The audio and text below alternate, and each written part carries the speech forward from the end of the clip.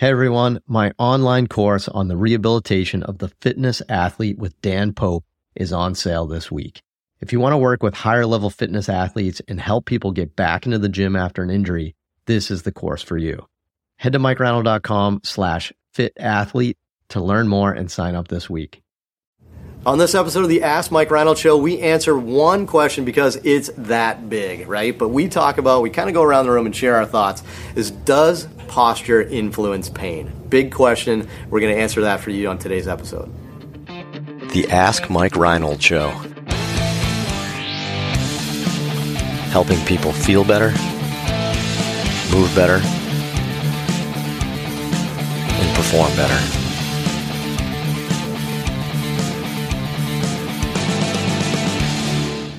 Welcome back, everybody, to the latest episode of the Ask Mike Reinold Show. We're up at Champion PT and Performance in Boston, Massachusetts. Lenny Macrina, Dave Tilley, Dan Pope, Mike Scaduto. We're here answering all your questions related to PT, fitness, sports, performance, all that fun stuff. This episode, we have what's our adjective for our students today? Astrolicious. We have two very astronomical students for us today. We have Buzz Lightyear, Johnny Reyes LaRoof, from Kelly Clarkson University. From Clarkson University, and I'm starting to mess myself up with all these things. So John LaRue from Clarkson University, Brooks Klein, who's Woody from the Western Frontier. Woody from the Western Frontier. I don't like it, Brooks. I just want to go on record. I like calling you Brooks. Scaduto's got one too. What? You got one for Brooks? Oh, Brooksy Cat from Meet the Parents. Brooksy Cat. Is it Meet the Parents? Was it Brooks?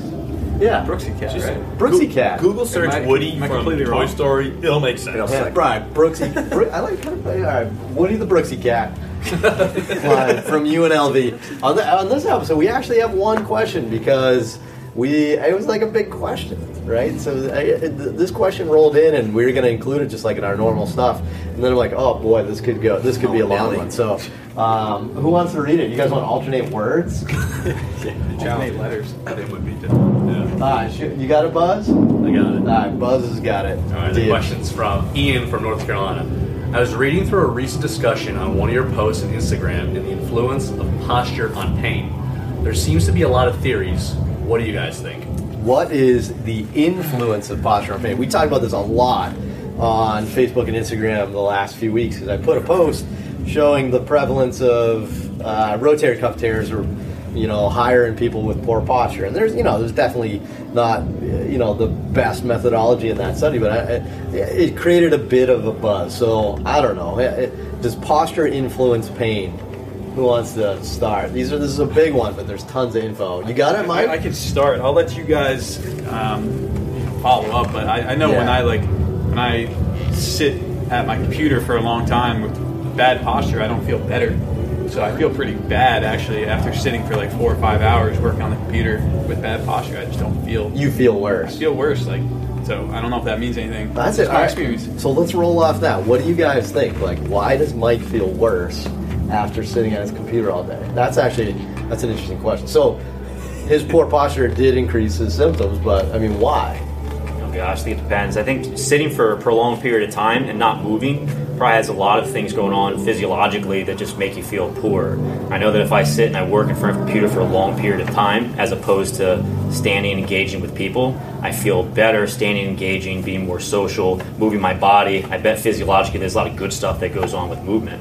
I think the big question is whether or not having a prolonged posture is going to lead to pain, right? But I think the thing that we can probably all agree on is that when someone has a pain problem, certain postures will definitely exacerbate that, without a doubt. Good point. I can say right now, sitting here for a while, my hip is starting to hurt. It doesn't feel phenomenal. I wouldn't say that sitting is going to make everyone's hip hurt, though, but it's definitely related to that individual. I think that's well done. I mean, an interesting quote that came up. So Greg Lehman actually had a great quote. So I think it's safe to say Greg doesn't listen to this podcast, right? So we're probably safe to chat here, but maybe he will if he reads this title. So what's up, Greg? But Greg put a pretty cool comment. He just said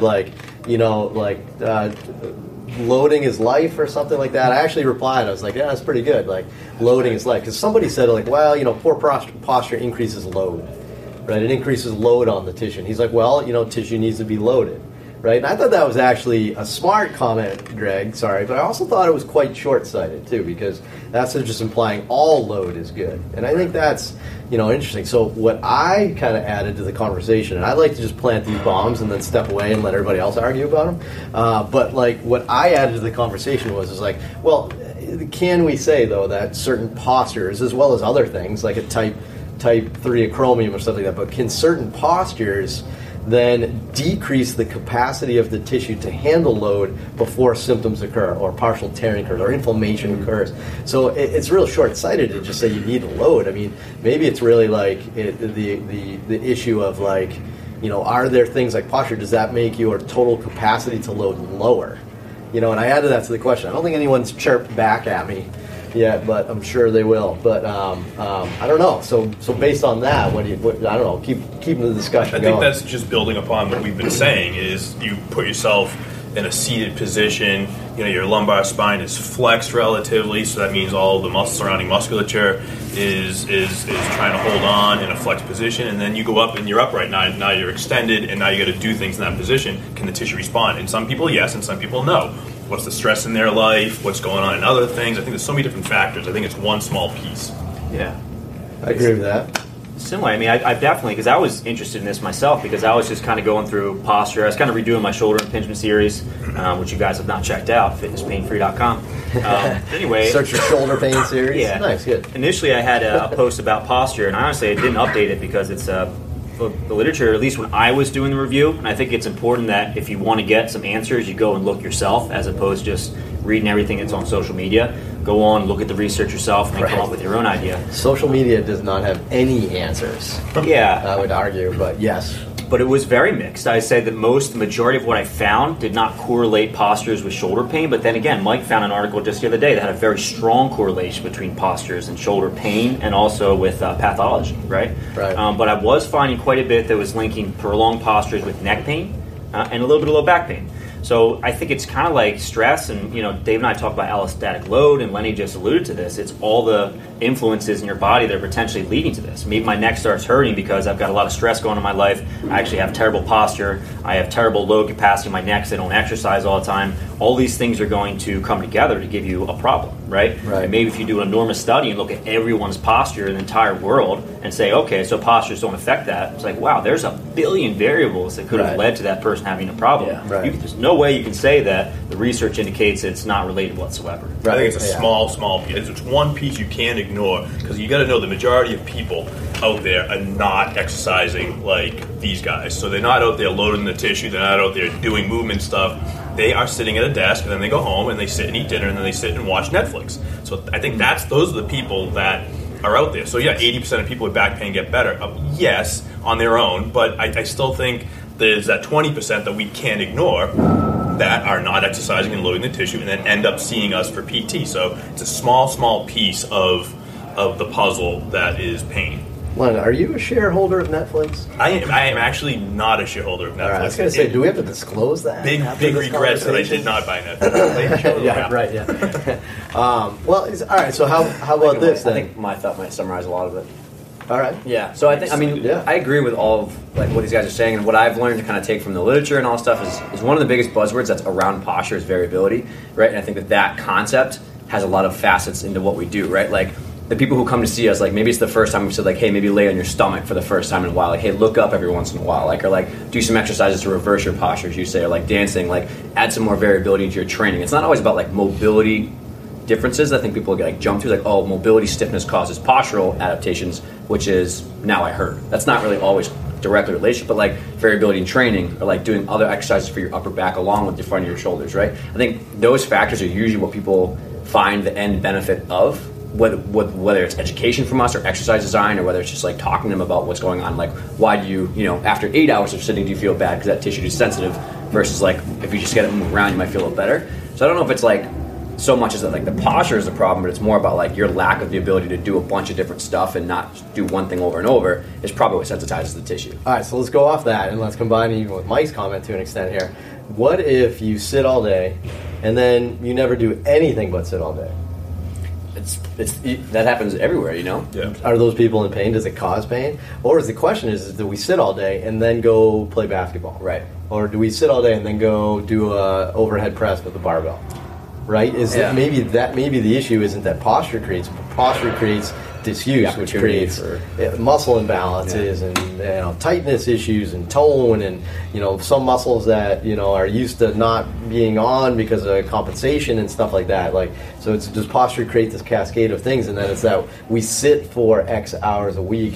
You drive to work, you sit at a desk all day, you drive home, you eat dinner, you watch Netflix, and that's it. And then on the weekend you try to play ball with your kids, and all of a sudden your shoulder hurts. And they say, well, it's because of your posture. No. But I think you're right. That scenario alludes to everything, right? Like me in gymnastics, right? Like they live all day long in anterior tilt, right? In extension. They train in extension. A lot of them just adapt to extension. And it's not that that's bad for them, but that plus a bunch of back handsprings is probably what finally aggravates you. So I don't know it's that posture. It's like the repetitiveness of it, or the, like you said, stacking something on top of that of high demand. And I would say too, I feel like our treatment style here, like our philosophy here, is like we turn on muscles. I don't know what the heck that means, right? I don't know what the neurophysiology or the neuromuscular components of what turning on muscle is, but like I always use this example with patients. It's probably good to share here, just like analogy wise. But like, look, when you sit in your chair all day, right? Like your core doesn't need to do anything.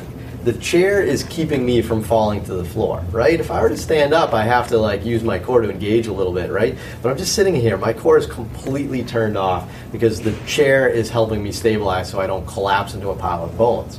The second I stand up, if I've been doing that all day, you rock back on your static stabilizer, your passive stabilizer, because your core is still off. I don't know what that means, but again, it's just not active. And then you just start exercising, you start doing some of the drills we do, some of the rhythmic stabilizations for the core, just like a generic strength and conditioning program, and all of a sudden they go throughout life and they use their core more during their daily life. Right, so we see that in here. So I guess maybe the real summary of this isn't that posture doesn't cause pain, but all the associated deficits or associated consequences of having poor posture all day and not having movement variability, not ever doing any strength training, not working on your mobility, not trying to reverse your posture throughout the day. The consequences of that are probably going to be what limits it. But again, your body adapts to the stress applied or not applied. We always talk about the stress that's applied, right? And that we build more resilient tissue by applying load. But remember, your body also will go in the other direction if you never apply load. That's fine if you never apply load, right? But if you just sit and that you want to be the best sitter in the world, then you should probably sit more. That depends on how we're defining applying a load. Sitting for 8 hours in this awful postural position might be enough load to break down the tissue that hasn't had load applied to it, so to speak. Right, you know what I mean? The threshold is going down. Right. It's more sensitive to issues, So, but somebody else brought up another point too, which I thought was interesting, but it's the whole pain science concept, the fear-mongering things like, oh, you don't want to make the patients afraid. And I'm like, afraid? Like, is that the right word? Like, I don't think anybody's like quivering in bed, like scared of the dark that they can't move. I think, look, we're creating awareness and caution, right? Not fear. I mean, I don't know who describes it as like, oh, don't sit like that. It's going to break right now. Nobody's like that. It's like, look, like telling people to work on their posture is like how can that be a bad thing?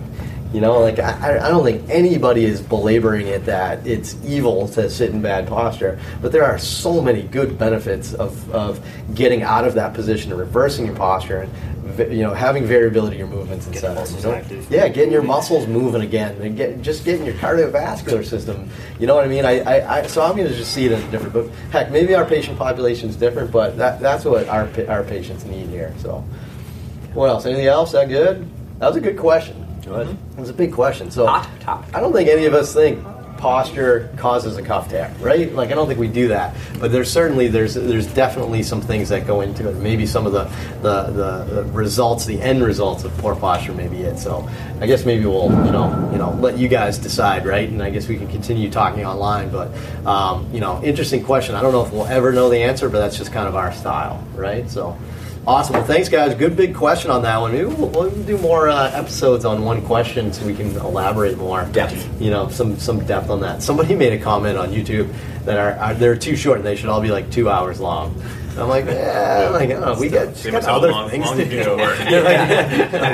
LA traffic, Kobe will get you. Yeah, that sounds nice. I don't know. We have to. I don't like I want to listen to me for 2 hours. We have to help people heal too. So, but anyway, so good episode. I like it. Good stuff. Thanks so much. Head to MikeReinold.com. Click on that podcast link. You can fill up the form to ask us more questions. Anything related to PT, fitness, business, sports performance, all that stuff in between. Please ask. And don't forget, head to iTunes and Spotify, rate, review, and subscribe to us. And we'll see you guys on the next episode. Thanks so much. Thanks so much for listening to the podcast. If you have a question you'd like us to answer, head to MikeReinold.com/podcast and fill out the form to submit your question.